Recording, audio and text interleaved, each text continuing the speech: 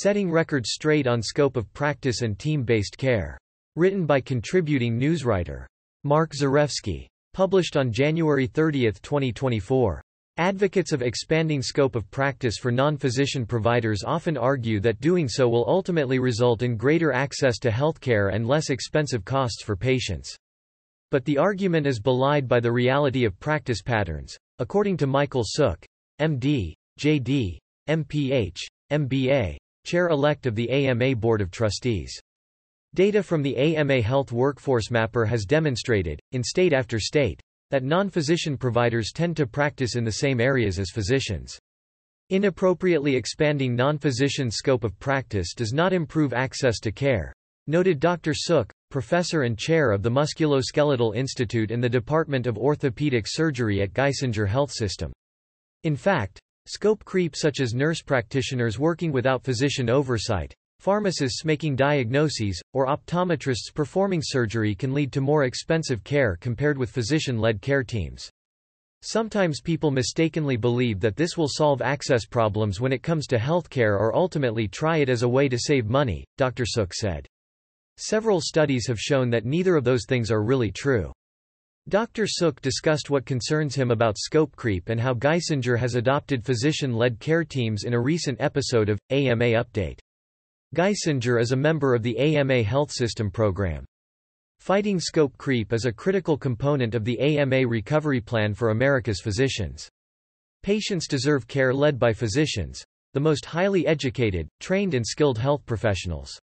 The AMA vigorously defends the practice of medicine against scope of practice expansions that threaten patient safety. Huge gaps in training. A primary difference between physicians and nurse practitioners or physician assistants is the level of training each receives. Dr. Sook reflected on his own educational experience to highlight the disparity.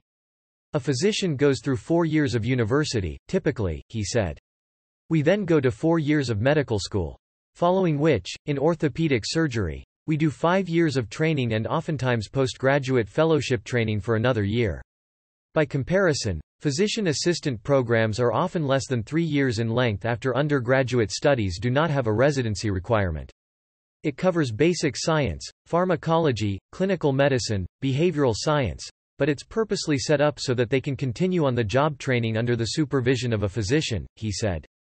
Nurse practitioners are along a similar, shortened pathway in order to get their training. Dr. Sook estimated that physician assistants get about 2,000 hours of supervised clinical practice as part of their training. Between medical school clinical rotations and residency training, he estimated physicians accumulate between 12,000 and 16,000 hours of patient care experience. At Geisinger, teamwork is vital. Numerous studies have shown that non-physician providers order more tests than physicians, which can lead to higher costs and potentially put patient safety at risk. Physician-led teams can ultimately help mitigate that trend, Dr. Sook said. Ultimately, it's about teamwork. Physician assistants and nurse practitioners play a critical role in patient care, Dr. Sook reiterated, but physician-led teams are the best way to provide healthcare to patients. At Geisinger, I think we really are a model of the team-based approach that really works very well, he said. We have physician-led teams. We have very careful supervision of those teams.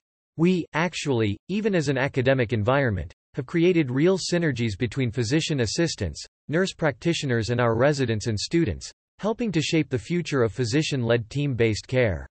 AMA Update is your source for physician-focused news. Hear from physicians and other experts on trending public health concerns, practice issues and more, because who's doing the talking matters. Catch every episode by subscribing to the AMA's YouTube channel or listen to all AMA podcasts at ama-asin.org/podcast.